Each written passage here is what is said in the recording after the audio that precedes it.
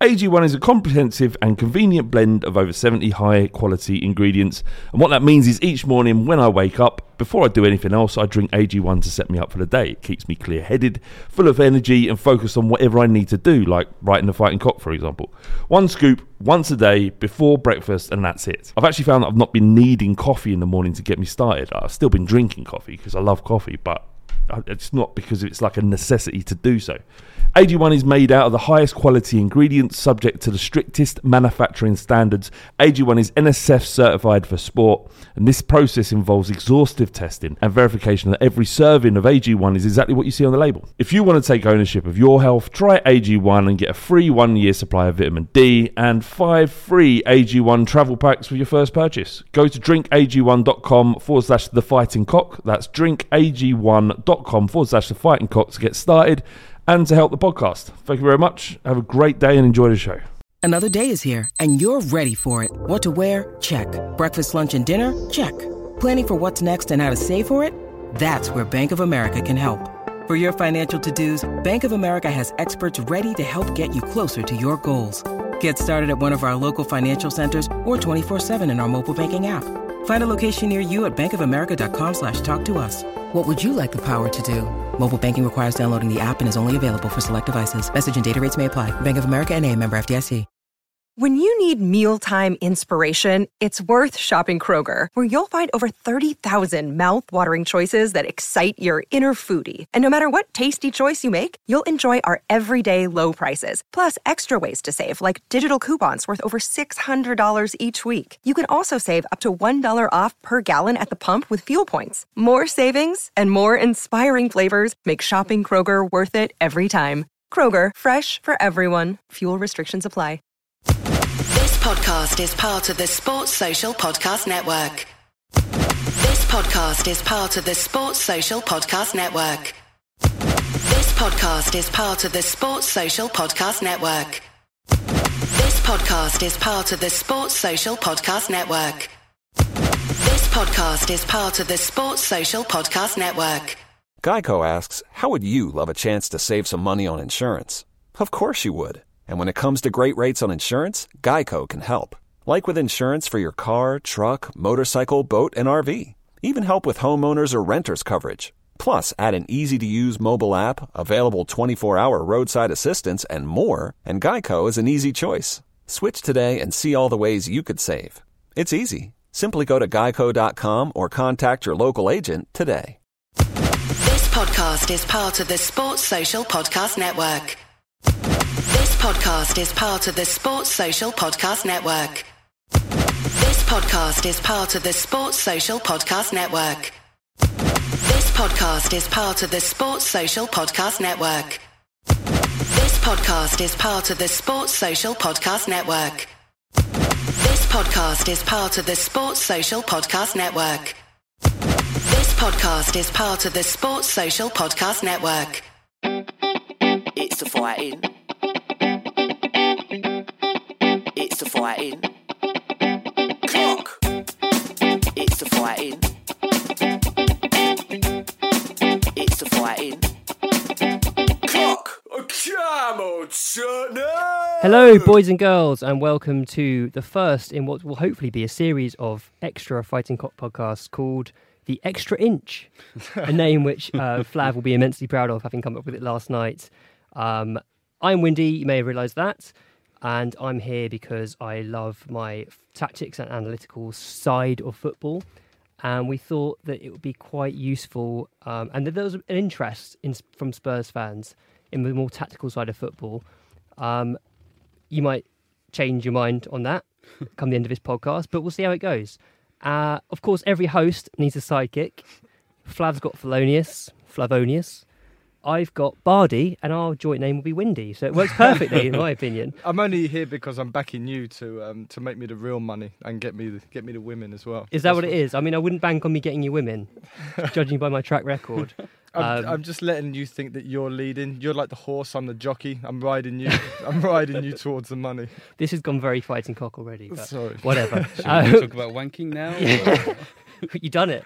And that voice you heard there, the nice deep fruity voice, unlike Bardi and my squeaky voice, is Nathan.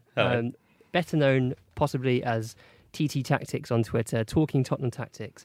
I kind of wanted to call you 3T at one point. Then I realised that was that terrible pop band that Michael Jackson's nephews formed in the 90s. Yeah.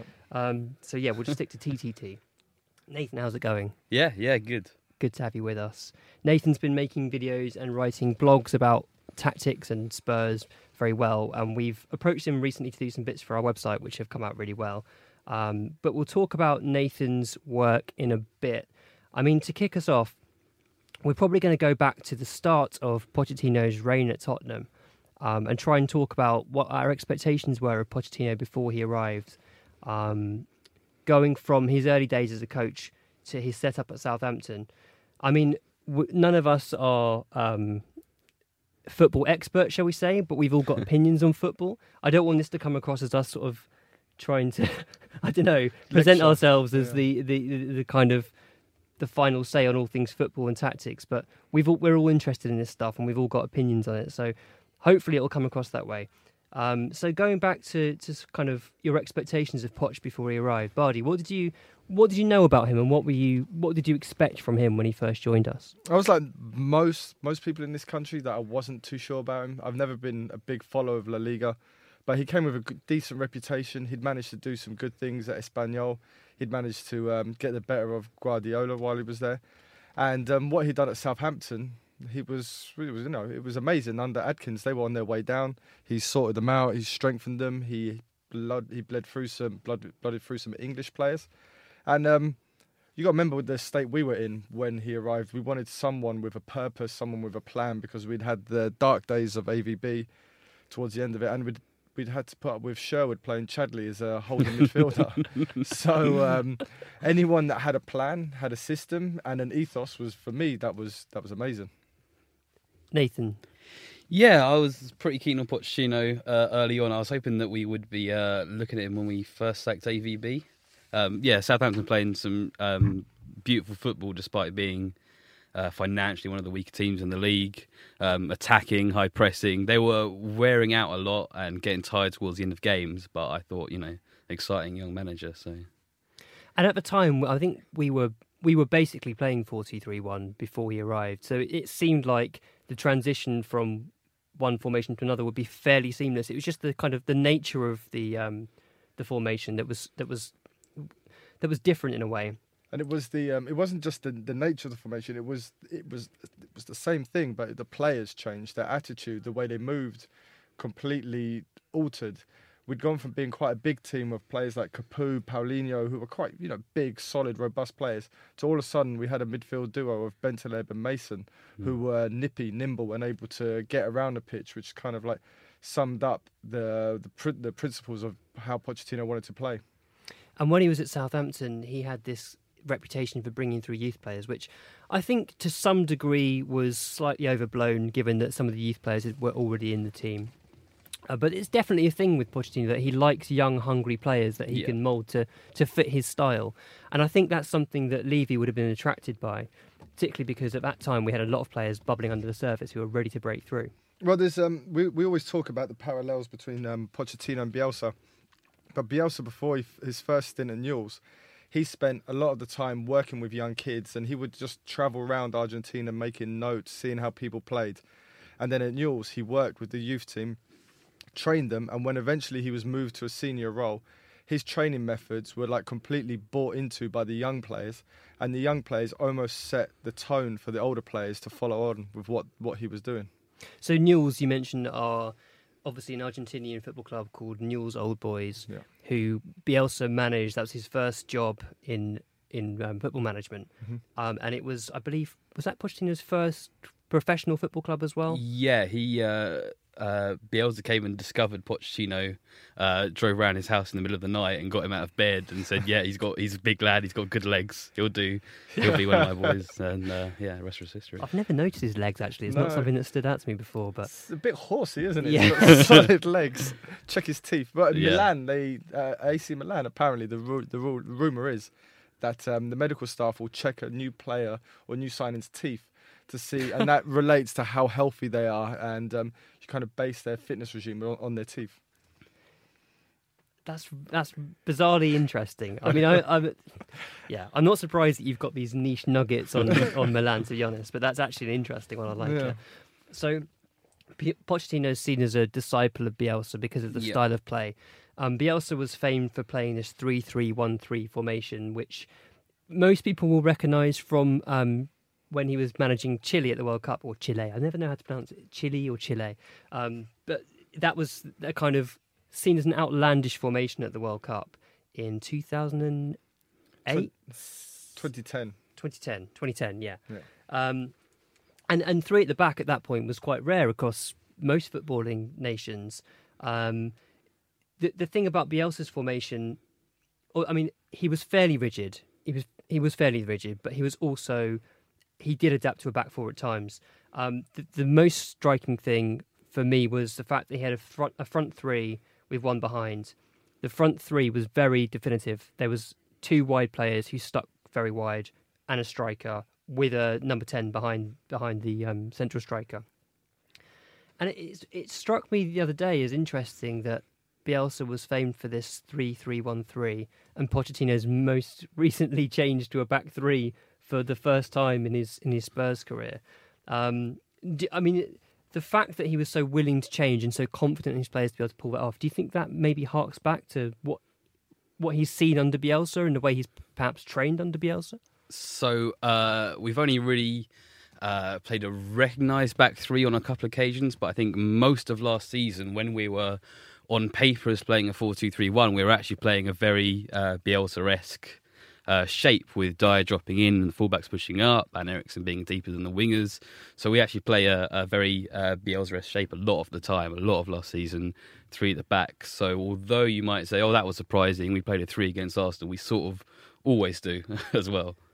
Yeah, I mean, it just depends on the stages of the play, basically, doesn't it? I mean, certainly we've got players capable of playing in midfield or at the back. We've got so many defenders who are comfortable in possession, but we've also got Dyer, who's become a midfielder but is equally adept at playing at centre-back. Okay, maybe equally adept is pushing it slightly, but he's looked comfortable there on occasion. He's had a good game against West Ham there.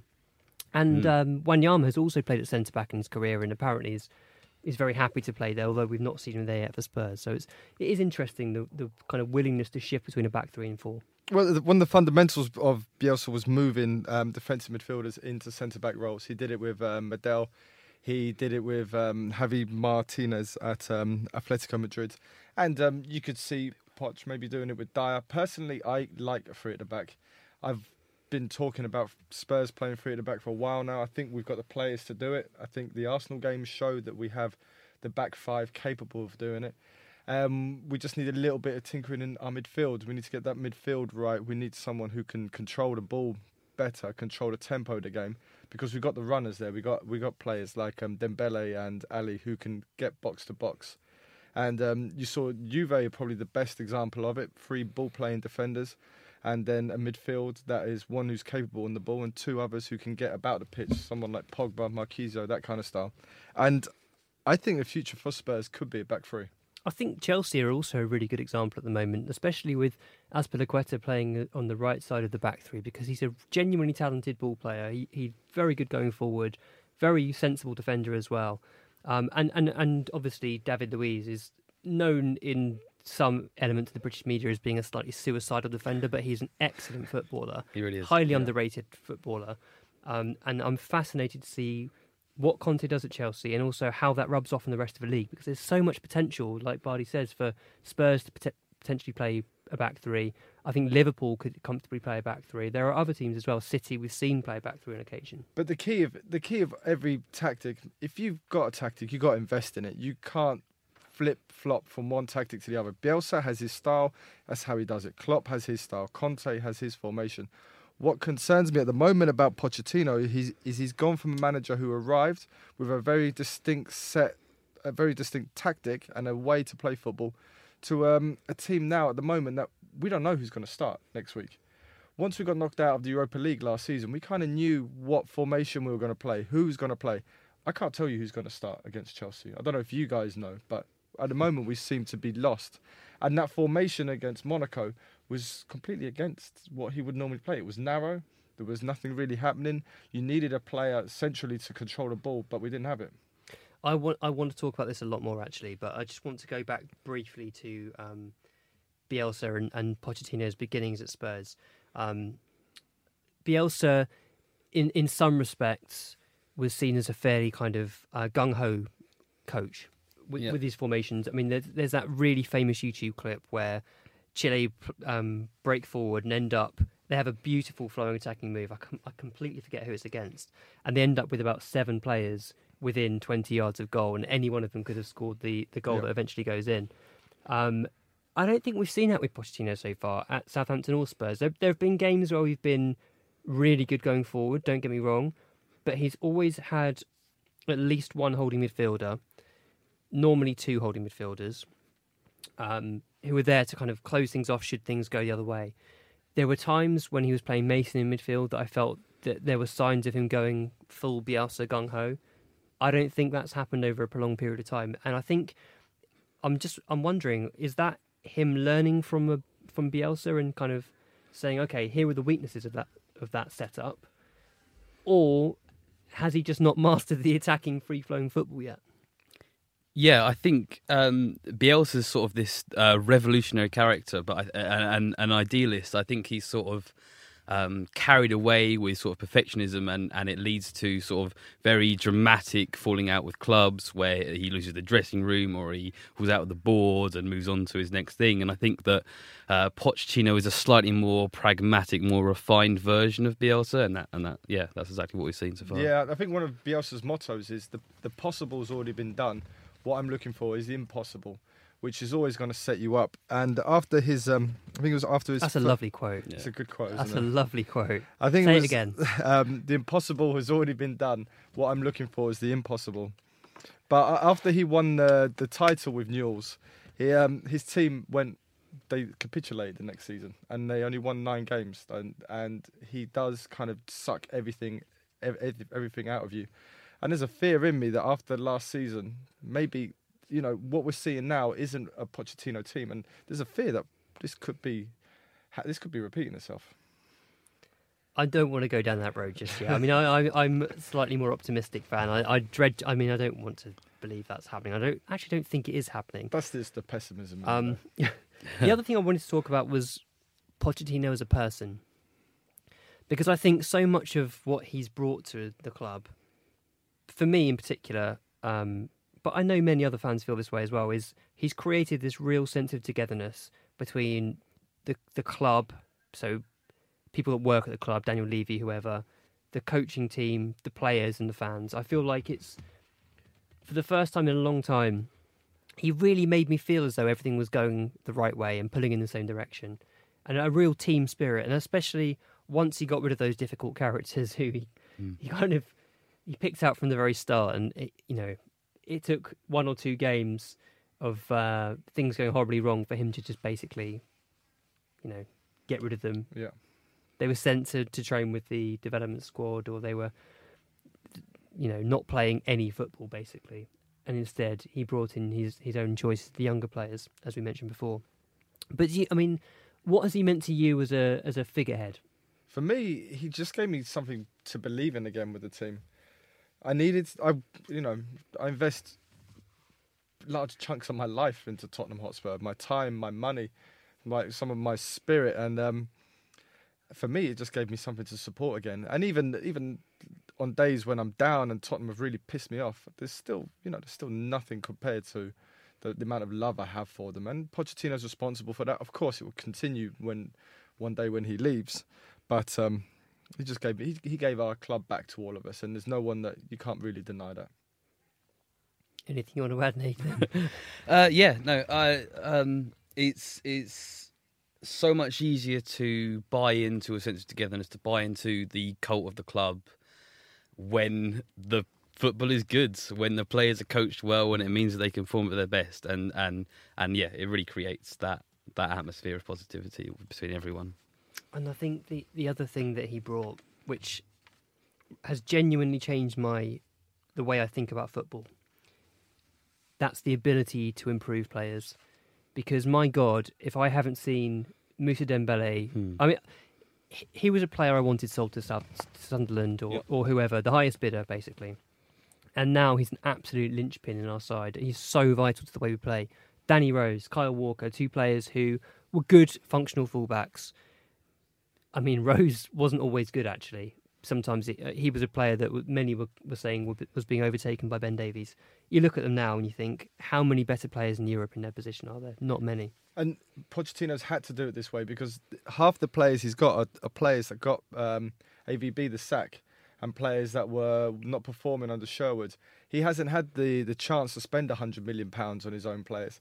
He's had to use the Magnificent Seven, keep the ones that he can get something out of, and then bring the rest of his team through. I mean, we needed a striker. When AVB was in charge, we went out and bought Soldado. Pochettino needs a striker. They go out and buy Janssen. You see, there's where the difference is. That's what Pochettino hasn't had to work with.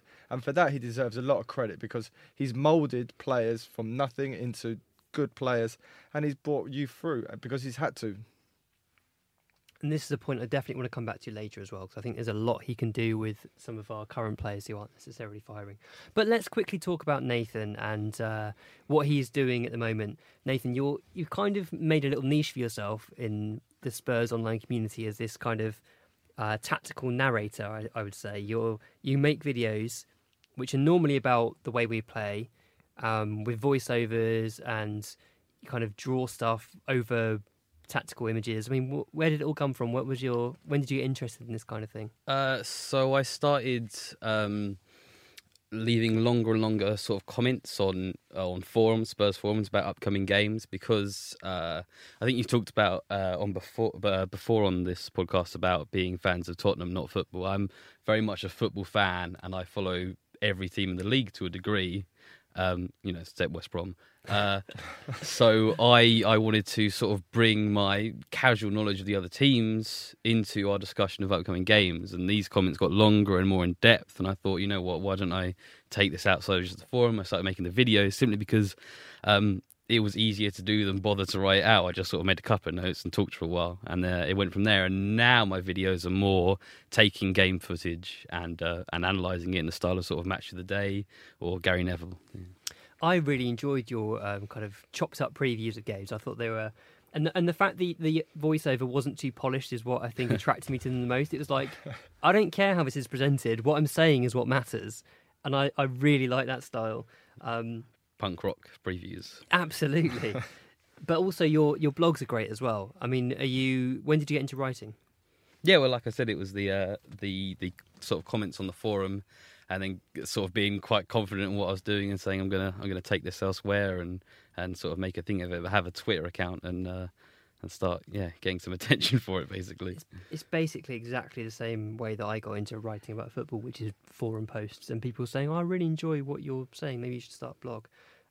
I think it's so common in many football bloggers these days that they've started off on Reddit or on forums, football forums, whatever, and it's just become a bigger thing that.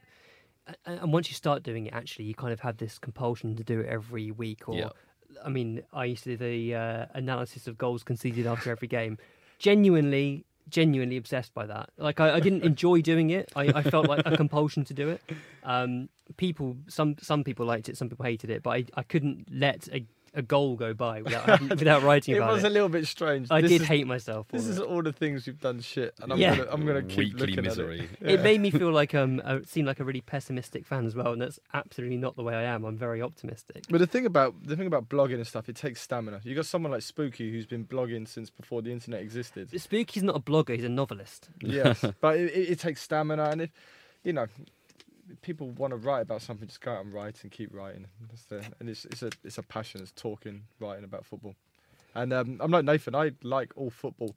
I end up finding myself watching more Arsenal games than anybody else. I don't know. I'm obsessed. Morbid fascination with Arsenal. Exactly. Like last night, I couldn't stop watching them. But I watch all football. I don't. I just enjoy it. I enjoy the game. Enjoy the sport. So what's Nathan? Just to remind us, what you're at TT Tactics on Twitter? Yeah, at TT Tactics. I couldn't get Talking Tottenham Tactics as an app because it was too long, which is annoying. So I've got this sort of half acronym thing, which isn't great, but it's done now. And the blog is talkingtottenhamtactics.wordpress.com. I don't know. You'll find it. And YouTube, I guess, is Talking Tottenham Tactics. Yeah, I'm not really using the YouTube. I've sort of moved on to Vimeo. But yeah, you'll find it all through my Twitter, so that's the way to do it. Well worth a look. I highly recommend Nathan's stuff. It's excellent. And also, I hadn't realised that you were one of my favourite Reddit users. I think we've had this conversation before, but you were one of my favourite Reddit users. And then it became apparent that you were also this TT Tactics guy, and I was very happy. Reddit is, for those who don't use Reddit, I mean, it's basically a forum on anything, but the Coys Reddit is great. Shout out to the Coys Reddit, because I think they're a really good community with a lot of in-depth knowledge, and also really have been very supportive of the Fighting Cock, which is always nice. And even if they disagree with you, they're very polite with their disagreements. You know. You get a few twats, but you get a few twats everywhere in life. This is true. On the whole, great bunch of people. Okay, let's talk a little bit about our recent tactical switches. And I'm interested in this a lot, really, because last year personally, I was highly frustrated with Pochettino for sticking rigidly to one formation, particularly in games where we weren't doing so well and I felt like we could change things or should have started differently. This year, it's kind of gone the opposite way, where I'm I'm now hoping that he sticks to a more rigid formation and goes back to what we know, because he's really changed it up significantly. So we began the season with Kane and Janssen up front, which was a bit of a surprise to most people, I think. Well, Janssen came on at half-time, didn't he, against Everton? So we started with one, and then we reverted to two because it wasn't working. But personally, I think Pochettino's flipping from one tactic to the other because of injuries, and two, because of lack of form in certain players. Like Eriksen, who carries our biggest attacking threat normally, he's been woefully off form. Ali's been injured, Dembele has been in and out, suspended, not quite right. So he's having to try and find a tactic which suits the players he's got available to him and the players who are on form. I mean, he didn't drop Eriksen, I don't think, against Monaco for form reasons. Well, he dropped him because of form reasons, not because of tactical. He couldn't really play him. So I think it's down to the players, not performance, to be honest. I think it all really comes down to Dembele. I don't think he's been fit at all this season. And our entire style of play is so dependent on someone who can take the ball off the defenders and bring it up through the middle of the pitch and contain it there as well. And because he's been off form and half fit or suspended, we've gone through these various shapes. So the 4-1-4-1, where the fullbacks come inside and act like midfielders. The diamonds, where you've got two central midfielders, are all various ways of trying to compensate for a lack of match-fit Dembele. And they all have their own weaknesses as a result of trying to compensate. That 4-1-4-1 frustrates the hell out of me, because I think it basically... It plays against everything we're good at. It means that Walker and Rose can't bomb down the flanks like they naturally want to do and like they're so good at. It also, I feel like it stifles our creativity in the centre of the pitch as well. But that was the formation that took Man City apart. Yeah, that was a very different context, because in that game City had more of the ball and we sat back a little bit and could run into space behind them. And so in that play, in a defensive shape, it really works for us. But when we're playing against almost any other team in the league and we've got to bring the game to them, then having players like Lamela forced out onto the flank just doesn't work at all. And that formation does ask the wide players to be wider, which doesn't necessarily suit our wide players, particularly given that they've adapted to Pochettino's formation where they're all narrow. Previously, last year, Lamela, Eriksen, Ali, whoever played wide, were very narrow. They were playing within the width of the penalty area, basically, which suits Lamela down to the ground because he's so good at those through balls and pressing the centre-backs. Suits Eriksen because that's where he wants to play anyway. And Ali makes those out-to-win runs so well that it suited him. And something we didn't actually touch on when we were talking about Southampton, but I wanted to point out, is that Ali essentially, at times last year, played the Jay Rodriguez role, where he starts wide and makes that diagonal run towards goal.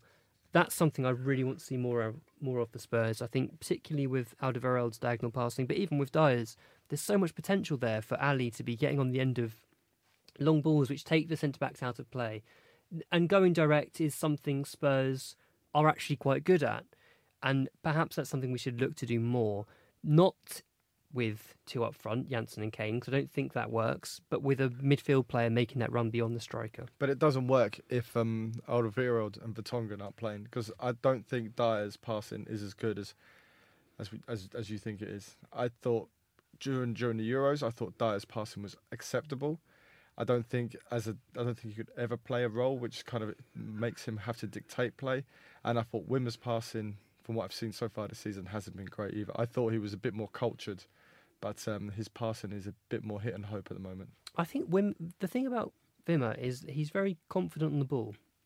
He's good with the ball at his feet, surprisingly good with the ball at his feet for a player that we were told is basically a stopper. And I mean, maybe I'm overcompensating. I think he looks decent with the ball at his feet, like he can actually read the game and make sensible decisions with when he's trying to dribble past the player. But like you say, his passing is the thing that lets him down slightly in the Poch side. Vertonghen obviously is excellent, probably the best defender in the league at carrying the ball forward. And Alderweireld is probably one of the best passing centre backs in Europe. I'd say David Luiz and Alderweireld between them are. Alderweireld's probably, I would go as far as saying he's one of the best signings we've ever made at our club. Yeah. No, I can't argue with that. I mean, he's phenomenal, and the amount we've missed him, not just in terms of our defence, but the way he starts our attacking play. He's our Bonucci. He starts everything. He's they call Bonucci Bonnie Bauer, and he's our version of that. He's the one that starts attacks going. Alderbauer. Alderbauer. I don't think that's gonna kick. I don't think that's gonna catch. Beckenbeld. No. But that's how important he is to us, and we've missed him big time. And just talking quickly about him, I thought his injury was only meant to be like it's weird, that isn't it? What's going on there? Proper weird. Spurs are lying to us, basically, is what's happening there. Let's hope he's back soon, but apparently not for the Chelsea game. I mean, what we'll try and do on these podcasts, because they're going to be roughly every 4 to 6 weeks, well, assuming you like them, is we'll try and talk about some of the key tactical facets of some of the games in the period that's gone by. So for this podcast, we'll talk a little bit about West Ham and a bit about Monaco, and we'll perhaps look forward to Chelsea briefly as well. I mean, the West Ham game, it was a really bizarre change of shape. We played this narrow 4-4-2 diamond, which saw Harry Winks come in, which is great. He was probably our man of the match, played really well. He was kind of narrowly on the right of the midfield. Wanyama was in front of the defence, Dembele sort of off to the left, and then Eriksen ahead. I couldn't work out why we made that change. West Ham play they play what's described as a 3-4-3. Actually, for a lot of the game, it ends up as a back five when they're defending, with Creswell and Antonio very deep. Which is fair enough. Which is absolutely fair enough. It's one of the benefits of playing three at the back. Away at one of the best teams in the country, you cannot blame them. And to be honest, they deserved to get at least a point, if not 3. And everyone would have been raving about Bilic's tactics in that game. What did you make of our shape change? Why do you think we made those changes? I just don't think we have the players at the moment to be able to play how Pochettino wants us to play. You know, the strange thing is, I'm missing Chadley at the moment, and I'm missing Mason. I never thought I'd be in a situation where I'm like, holy shit, I'd put Mason on right now, or I'd put Chadley on. Someone to stretch the game, do something different. Run beyond, and you know, do that, as you said, do their kind of out to in, stay wide and then cut in and have a shot or have a pass. And we're missing that, and we can't play this narrow formation without, if Flav was here, he'd start punching me, without like a trequartista, without a enganche, something, a pivot, a player to play the ball into and centre it, which is should be Eriksen, but he can't do it. He's unable to do it. And we're trying to do that, trying to play that way, but it's not working. Eriksen had that one run where he went beyond the defence and ended up scoring, and it was disallowed. Yeah. And I thought I was thrilled to see him make that run, and I thought this is the start of Eriksen kind of kick-starting himself. I can't remember the last time I saw him make that run. He got between Kouyaté and Antonio, and it was a really tidy finish as well. He didn't do that again all game. No. And on Match of the Day 2, Kevin Kilban did some really solid analysis about Eriksen, about how he wasn't moving into the right areas to receive the ball. Essentially, he was in positions regularly where he couldn't receive the ball, which most football fans would say that he was hiding. He was deliberately not making himself available to receive it. The thing is, if you're not going to make yourself available, what you have to do is make a run to draw defenders away from another player who is. And what Kilban pointed out was that Kane was in really good positions, and if Eriksen had made a diagonal run between the centre-back and full-back or wing-back, he then frees up Kane to receive the ball in a really dangerous area on the edge of the box. And the other thing he mentioned was that he wasn't taking the ball on the half-turn. Instead, he was taking it with his back to goal and playing a safe pass. And this is Eriksen of the last few games. He looks very comfortable on the ball because he is. He's a naturally gifted player, but he's playing too safe at the moment, and it's just a confidence issue. He's becoming an enabler. If someone else is playing well, Eriksen plays well. He's really good at supporting people. So against Arsenal, he had his best game of the season, and that coincided with Dembele's best game of the season. Yep. And he works really well. If someone else is playing well, Eriksen is the perfect person to have next to him. But if everybody else is playing poor, he's unable to step up, which he's an international established. I don't know if he captains Denmark or not, but you know, he's that established that he should be captain. He should be our ringleader, our focus, but he's not. Yeah, he is definitely guilty of sort of shrinking away when things are tough. But I think he's also hugely dependent on Dembele. I'm going to sound like a broken record, but it's really all about he thrives when we have control over the midfield, and when we have that, he can slowly sort of cook up some pressure and make things happen. And when it's difficult, he'll just hide away. I think he doesn't get the credit for the good things he does, but when he's playing badly, he's so obvious with how bad he is that every little thing he does wrong is a huge show and tell. Which is strange because was it last season where he scored the winners against? No, it was the season before. He scored the winner against Hull, and he was scoring late winners. He was doing game-changing things, and I don't know since maybe the semi-final against Sheffield United. I don't remember him. He scored the winner against Man City, but other than that, I don't remember him affecting games decisively. And I'm struggling. You know, on Reddit I've been criticised a few times for digging out Eriksen, but I can't remember him being decisive and altering games for us. The one thing he does, which I will always give him credit for, is run his socks off, and he comes out nearly every week on top of the charts of the players who covered the most ground, done the most sprints. He actually improved immensely in terms of his physicality under Pochettino. And although he does bottle challenges, there's absolutely no denying that, and I won't try and defend it. I know, but I know what you mean, Windy, but I don't want Mo Farah in centre midfield. You know, he runs a lot, he gets involved, but in those key areas, you mentioned about like high percentage areas where you're going to lose possession of the ball, he needs to be doing better. He needs to be doing better there. He needs to be doing stuff like Bernardo Silva, who was just exceptional. That's the level that Eriksen should be aiming to be at. And I'm not saying he needs to be like De Bruyne levels, but at least the Bernardo Silva levels. At the moment, he's looking kind of tired. He looks tired and like he's, I don't know, it looks like he's peaked and this is his downward spiral. I'm just hoping, because this has been going on and off for best part of a year, let's be honest. I mean, we've not seen peak Eriksen for a long time where he's put together back-to-back performances where he's been the star man. He had against Man City, I thought he was good. Straight after that game, I was thinking Eriksen has been excellent.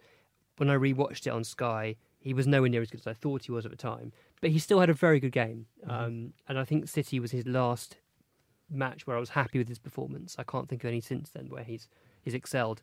And I think what Nathan's saying is right. Dembele is so crucial to Eriksen because Dembele affects where he gets the ball and when he gets the ball. If Dembele's working, he receives the ball, skips away from challenges and pushes it forward. At the moment, he's taking the ball into areas that he can't then get out of. He's losing it. He's ending up sort of making late lunging stretches for it to poke it to safety. Yeah. It's not very pretty from Dembele at the moment, and Eriksen relies very heavily on when he gets the ball. Just to very briefly touch on our defending of set pieces, which I think has been a real issue at the moment, because I thought it was incredibly prevalent against West Ham. I mean, they're a team that do attack the ball very well, and Antonio in particular is incredible in the air. The way, not just attacking the ball in the air, actually, his movement to do so. Very impressive, Antonio. But their first goal was so scruffy. We had Kouyaté peeling away from Vertonghen way too easily from the initial phase, and he probably should have scored himself. And then you've got Rose dropping to the goal line, which, to be honest, is probably the right thing to do, but was a risk because he then plays 2 players on side. And neither Wanyama or Dembele tracked Antonio's run. And apparently, from what Dan Kilpatrick was saying, Pochettino was bellowing at Dembele just before the set piece was taken. And there was something going on there. Dembele kind of backs his way out of a 6-yard box. And I think this is... I remember from when I did those goals conceded analyses that Dembele's 6-yard box defending was an issue then, which is probably, 2 years ago. He's not a natural... he's not a natural defender. It's not he doesn't have those instincts like a Michael Dawson or a Toby Alderweireld where he wants to throw his body on the line and do that. That's not his game, and that's understandable. But it was interesting then that he had a different role for the next 2 corners, where he was then on the penalty spot, breaking towards the edge of the box, presumably to kind of lead us in a counter if the ball broke loose, or to put his massive hulking body on the line from blocks from the edge of the box. But he was certainly out of a 6-yard box. Is defending set pieces something that's played in your mind with Spurs? Because for me, under Pochettino, I've genuinely felt quite secure. Personally, I don't. Even against West Ham, the way we defend set pieces hasn't worried me. Set pieces is one of those things that it's such a high. The risk of conceding a goal is it's not very significant. So I'm not too fussed about it. I don't know how Nathan feels. Yeah, no, it's interesting. I can sort of explain other various reasons why our form might have dipped, but set pieces seems pretty disconnected from the rest. We're definitely missing out of Alderweireld. I think he's fantastic attacking and defending set pieces, and there's also damage done when you're constantly changing the team around. But yeah, it's been a strange dip off that we're suddenly so poor at defending corners. And the other point that I just wanted to make from the West Ham game was talking about Winks' goal, where he made a really lovely late run into the box off Lanzini's shoulder. And yes, it should have been defended better by Lanzini, who's a player I like. But that movement from Winks... I would like to talk about your Lanzini love. I don't see it. I don't know how Nathan I'm feels. with Windy, I'm afraid. I'm Really? a big Lanzini fan. I think he's incredibly tight technically. Everything comes towards him and sticks. He's got a really good football brain, moves the ball quickly. He reminds me of Luka Modric in the way he plays football, just without the strength of Modric. Where would you play him at Spurs? He would be competing for Eriksen's place and be doing a lot of good for both of them that way. Well, I mean, he's in my opinion, he's an absolutely ideal Pochettino signing. And he's Argentinian as well, so yeah. Okay, fair enough. You answered that one. How much? I would rather have spent 30 million on Lanzini than I would on Sissoko, but we'll come on to that shortly. When Winks scored, he was already in a position before Janssen had the shot where he was basically available to score a tap in when Janssen turned. And I like that about Winks. I like the fact that he committed himself and got into the box, and we don't do enough of that from midfield at the moment, which I think is a real issue. Winks is fantastic. The more and more I see of him, the more I like him. What's your first impressions of Winks? Because I'm guessing that the two of you probably haven't seen a great deal of him. What do you make of him so far? I saw him at West Ham, but I was under the influence. I didn't really, when we scored our goals, I had to ask T who scored our goals. I knew the ball went in, and I was celebrating that it was a goal, but I didn't know who scored it, and I couldn't even hear the PA announcing who it was. But from what I've seen about him, watching the highlights, and then even against Monaco, where I thought in that first half, where everyone else was playing poor, I thought he was great. I love his confidence. I love his ability to just knock it off, knock the pass, or even just wander past players as well. He's got a big future, I think. Yeah, I'm really big on Harry Winks. Ever since the Gillingham game, I thought he was just outstanding in that game. And Pochettino's very cautious with Winks. He's bringing him to the team really slowly and bringing him into midfield alongside Dembele rather than instead of him. And I think that in the next couple of weeks, it's really time for him to be given that really difficult role, which is Dembele's role in the 2 of the 4-2-3-1, and kickstart our season, basically, which is a strange place to be, relying on a 21-year-old, 20-year-old? 20-year-old, yeah. 21 in February, day before my birthday. I watched a bit of the England under-21s against France, and he was good in that, and the commentators were raving about him. But that was actually a really interesting match to watch, because I don't know if you guys saw it, but AD Boothroyd had a microphone right next to him, Yeah. and you could hear everything. And it was brilliant to hear how a manager communicates with his players, and the amount it's like they're playing FIFA, but the controller's in their head. They're just telling the players where to go. It was eye-opening. So that was interesting. You mentioned the idea of Winks maybe kind of making that place his own in midfield, because we've got to think about the Chelsea game and their 3-4-3. And without wanting to instantly date this podcast, it's going to be interesting for listeners to kind of hear what we've got to say about Chelsea, and then possibly listen back after the game. I think the way Chelsea are playing at the moment is as much about momentum as it is about their formation. But also, I do feel like Conte's really getting the best out of Hazard, who's such a vital player for them. And this formation gives him so much freedom.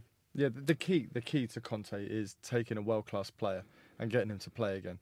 That's what you got Diego Costa, who's not world-class, but he's up there amongst the best strikers in the world. You got him, a Hazard, and you got Pedro, who's finally realised that he's a footballer again. And those three players are good. And that's the key to Conte. It's so fascinating because Pedro's become this almost functional attacking midfield player where he's not overly creative. He's just good at arriving in a box or linking play. I remember seeing him play as a right wing back for Spain at some point. I cannot imagine him playing the Moses role now for Chelsea. He just wouldn't work with Pedro. I'm so fascinated by that transition of Pedro as a kind of key linchpin attacking player to someone who's just functional. You just mentioned Moses as well. It's just got all the hallmarks of Giaccherini. I hate Giaccherini. I think he's the most limited footballer that's ever existed. But for some reason, under Conte, he just works. And this is a guy who's like a second division footballer in Italy until Conte got him and then just turned him into a player who ended up scoring against Belgium at the Euros. And you can see Moses is a much more talented individual. And under Conte, he just believes in him and he's thriving. And Conte hasn't done anything incredible. He's just got players to play football again in a system that works for them. The other thing about Conte's 3-4-3 is they've got N'Golo Kante in midfield alongside Matic. Now, if that doesn't give you some protection for your defence, then I don't know what midfield does. I mean, that is a incredibly solid, hard-working, functional midfield with a lot of tactical discipline. Players who know when to go forward and know that, for the most part, they won't go forward. And that allows Costa, Hazard and Pedro to an extent to thrive, but also Alonso and Moses. And I've noticed Alonso, who, when he was at Bolton, was this really kind of lumbering left-back. At Chelsea, he's become a flying kind of almost wing forward in a way that he's arriving in the box, he's taking shots. Yeah, I really like Marcus Alonso was decent at Fiorentina. He was. Yeah, he had good games against us in the Europa League. But you got to remember that Kante and Matic, they're not cloggers. That's nearly £70 million worth of midfield there. So it's not like they're not unearthed diamonds. If you get those two playing, Kante won the league with Leicester. You could see the difference between Leicester this season and last season. The difference that guy makes is amazing. He's not just hard working; his understanding of football is brilliant. His positional play, and he scores goals as well. And he scored I think was it Man U where he scored a beautiful goal. Yeah. He's a proper player. So, bearing in mind what we've just said, and bearing in mind the injuries and suspension situation, obviously Rose suspended, Ben Davies injured. What do you do to stop Chelsea's 3-4-3? So the 3-4-3 at Chelsea at the moment is very unique. It's very different. We call it a back three, but a lot of the time it's a back one with just Luiz staying back there, and the two wide centre backs really push up and join the deep midfield of Kante and Matic. And then because they've got that overload in deep midfield, they can play combinations with Hazard and Pedro, who are up on the opponent's defence like forwards, and they drop in, and suddenly you've got this connection between the centre-back and the winger and no one marking them, and that's where their brilliant players coming from is quick vertical passes between those two positions that are really getting them in behind. And I think that's why we need to go back to a 4-2-3-1 for this game, because those 4 lines, those 4 layers, means that we're not leaving the space. Everton tried to match them for shape, and I think that was completely the scoreline suggested that was really the wrong way to go. I think you've really got to go with the 4-2-3-1 and ignore the wing backs, surrender the wide area to the wing backs, and only go over there when the ball goes over there. So you think play almost a counter-attacking game, like the game against Arsenal, I believe, was it at the Emirates, where we really sat back and hit them on the counter. The problem is with that, we don't really have a natural left back. I mean, Vertonghen will probably end up playing there, which means Wimmer and Dyer in the centre of defence, which does scare me somewhat. I think that's the way I would play as well. Yeah, I don't. Other than park the bus over Hazard, I don't see. Hazard's in incredible form. We have to pay special attention to him, and I think that's another reason why the 4-2-3-1 is a must, because having those 2 players in the pivot rather than just Wanyama sitting in front of a defence means that you've got that cover in the wide areas. You've got someone who will drop into the fullback area and cover, and Hazard will be cutting inside to that area where that player is positioned anyway. So if you have Wanyama predominantly over that side, that gives you an awful lot more protection against Hazard than you would if Wanyama was covering the whole of the defensive zone. So I really want to see Wanyama and Dembele playing as a double pivot, probably with Eriksen ahead of them, despite his poor recent performances. Yeah. And I would go with Ali on the left to try and make runs out to in. And I'd be really tempted to go with Winks on the right. I mean, he's not typically suited to playing there, but the way he arrived in the box late against West Ham, his work ethic, the fact that he's good at keeping the ball under pressure, and also Son's recent performances haven't been too special, so I'd be so tempted to go with Winks there. I don't think that will happen, though. So you think Son will play right and Winks will be on the bench? Yeah, I think so. I know we've been criticising Eriksen, but I would start Eriksen as well, just in the faint hope that he sparks into life. He's sparked into life against the bigger teams this year. Maybe this is his time. Cool. Okay, so the last talking point of today's podcast is Moussa Sissoko. Because I think there's a lot to be... For me, Sissoko's signing was a desperate one.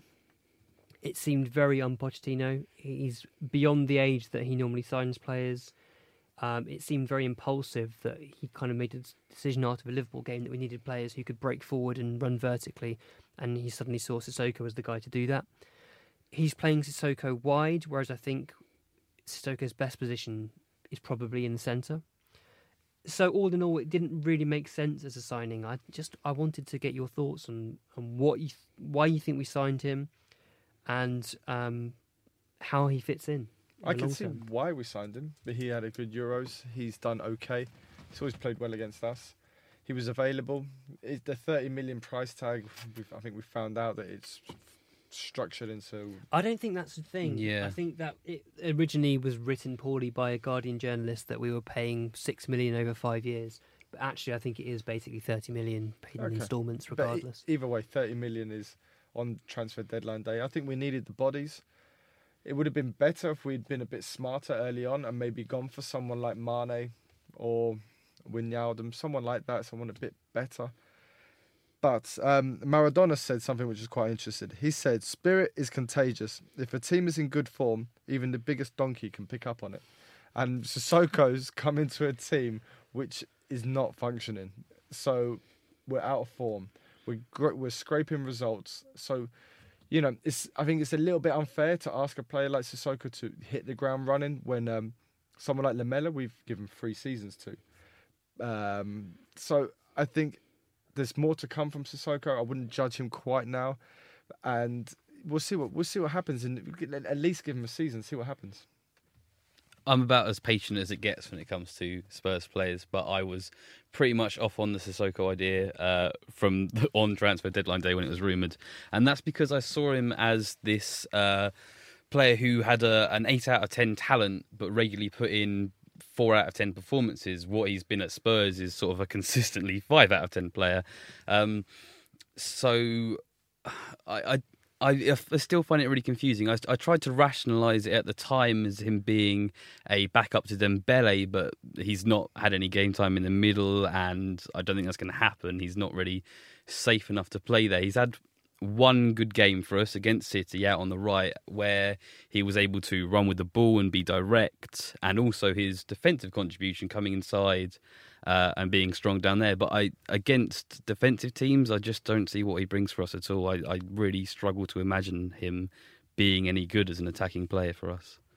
But I mean, if he's not going to play on the right of a narrow midfield diamond where Winks played, was he suspended for that last game?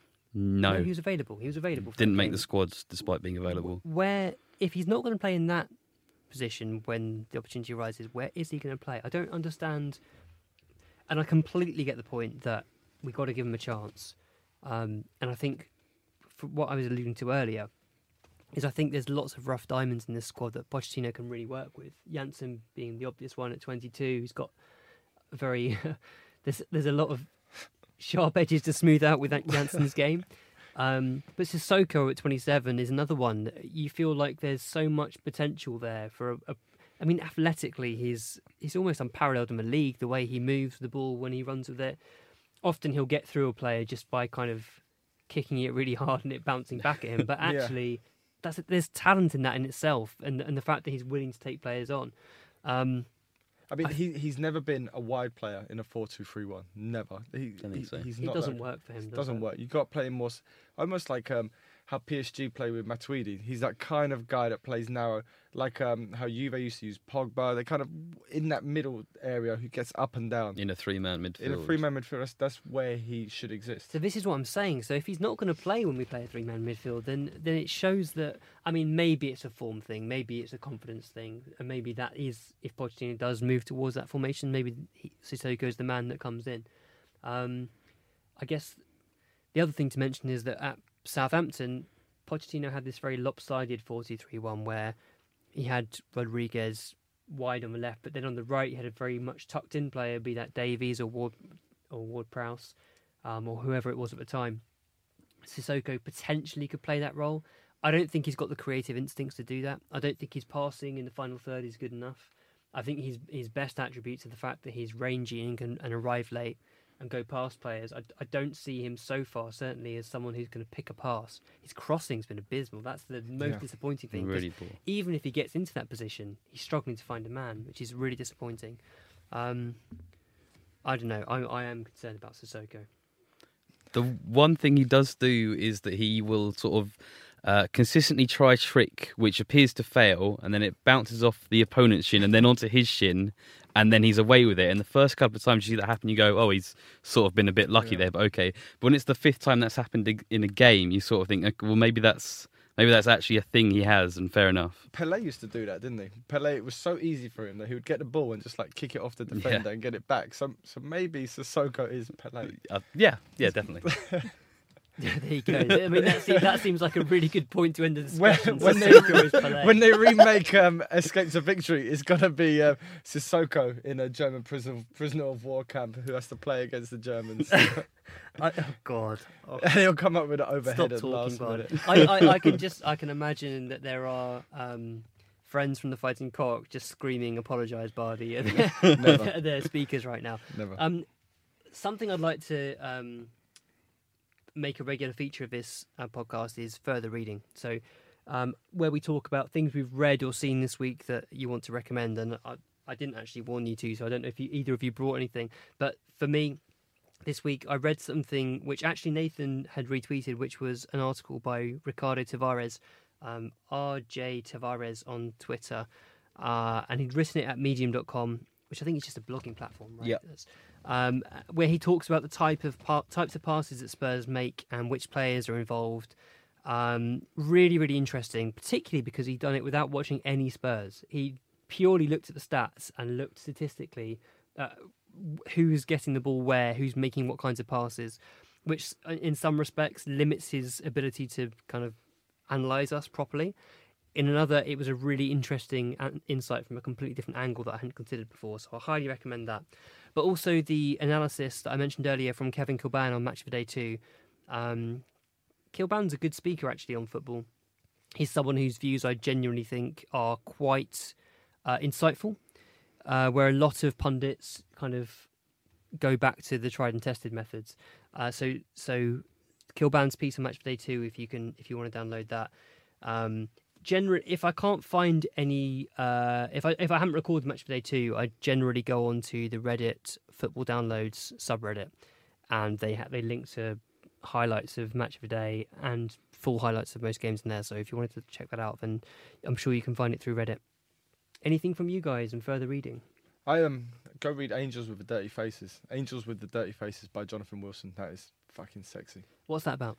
It's Argentinian football. So it starts right at like when the English were there and they created their cricket clubs and their polo clubs, and how how football sprung up from there and how it took over the country, and how they kind of embodies all of the Argentinian spirit about tango, about ruthlessness, about being hard to beat, and how things through their culture have shaped how their team played. It's an absolutely brilliant book. It goes obviously through 78, talking about when they won the World Cup under Menotti, and how Menotti's like this kind of flair, almost a hippie guy who's winning the World Cup for a dictatorship, and about the clashes of personality. Obviously, it mentions the Spurs players, talks a little bit about the Falklands War, and how I think there's even a quote from Ardiles Ovila, who say that they felt really at home at Spurs when the Falklands War kicked off, that they felt the Tottenham fans really looked after them. And it's just a beautiful book. And go and read it. Does Poch get a mention in that? Yeah, they talk about Bielsa. Poch is mentioned a few times. They go back to a moment in the World Cup when England beat Argentina 1-0, the Beckham penalty. Apparently Pochettino had a chance in the last minute to equalise, which kind of blocked out of my mind. Yeah, I can't remember that at all. Apparently Seaman made an amazing save from a corner, but it's a really good book. I'd highly recommend it. Nathan, anything you've read this week that's piqued your interest? That analytical piece was, I just want to reiterate how fantastic it was. The fact that he hasn't watched the football, but he's looked at the numbers and come away with the same conclusions that I have from watching it is a real support of the power of analytics and how football needs to evolve to catch up with those analytical insights into the game. I mean, you've described that there far better than I did, but it's well done, Ricardo. Terrific piece, and if you can't find it, then look down Nathan's timeline or my timeline on Twitter, and we both retweeted it. Thanks for listening. I hope you've enjoyed it. Give us some feedback and some ideas for talking points for the next time.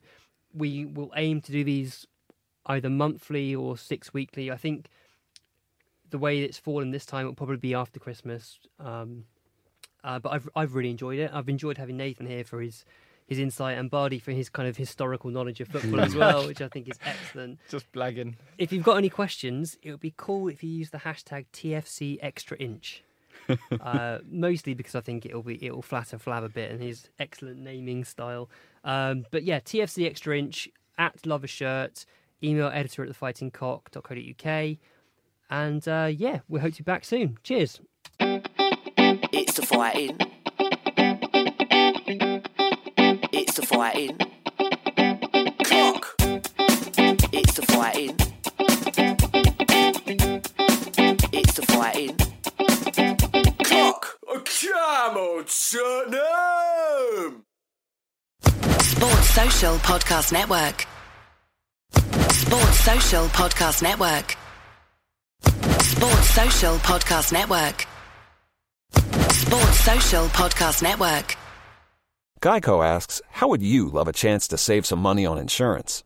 Of course you would. And when it comes to great rates on insurance, Geico can help. Like with insurance for your car, truck, motorcycle, boat, and RV. Even help with homeowners or renters coverage. Plus, add an easy-to-use mobile app, available 24-hour roadside assistance, and more, and Geico is an easy choice. Switch today and see all the ways you could save.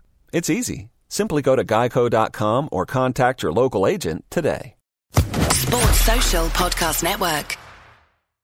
Sports Social Podcast Network. Sports Social Podcast Network.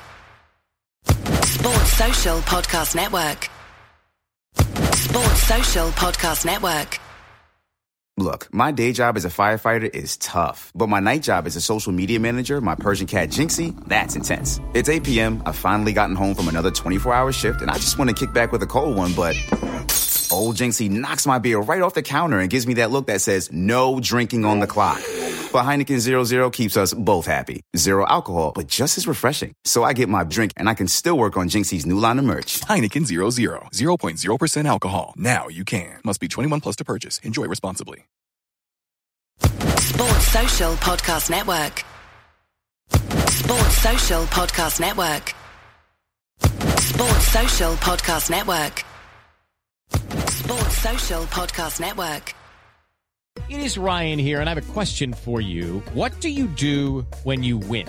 Like, are you a fist pumper, a woohooer, a hand clapper, a high fiver? I kind of like the high five, but if you want to hone in on those winning moves, check out Chumba Casino. At ChumbaCasino.com, choose from hundreds of social casino-style games for your chance to redeem serious cash prizes. There are new game releases weekly, plus free daily bonuses, so don't wait. Start having the most fun ever at ChumbaCasino.com. No purchase necessary. VGW. Void where prohibited by law. See terms and conditions. 18 plus.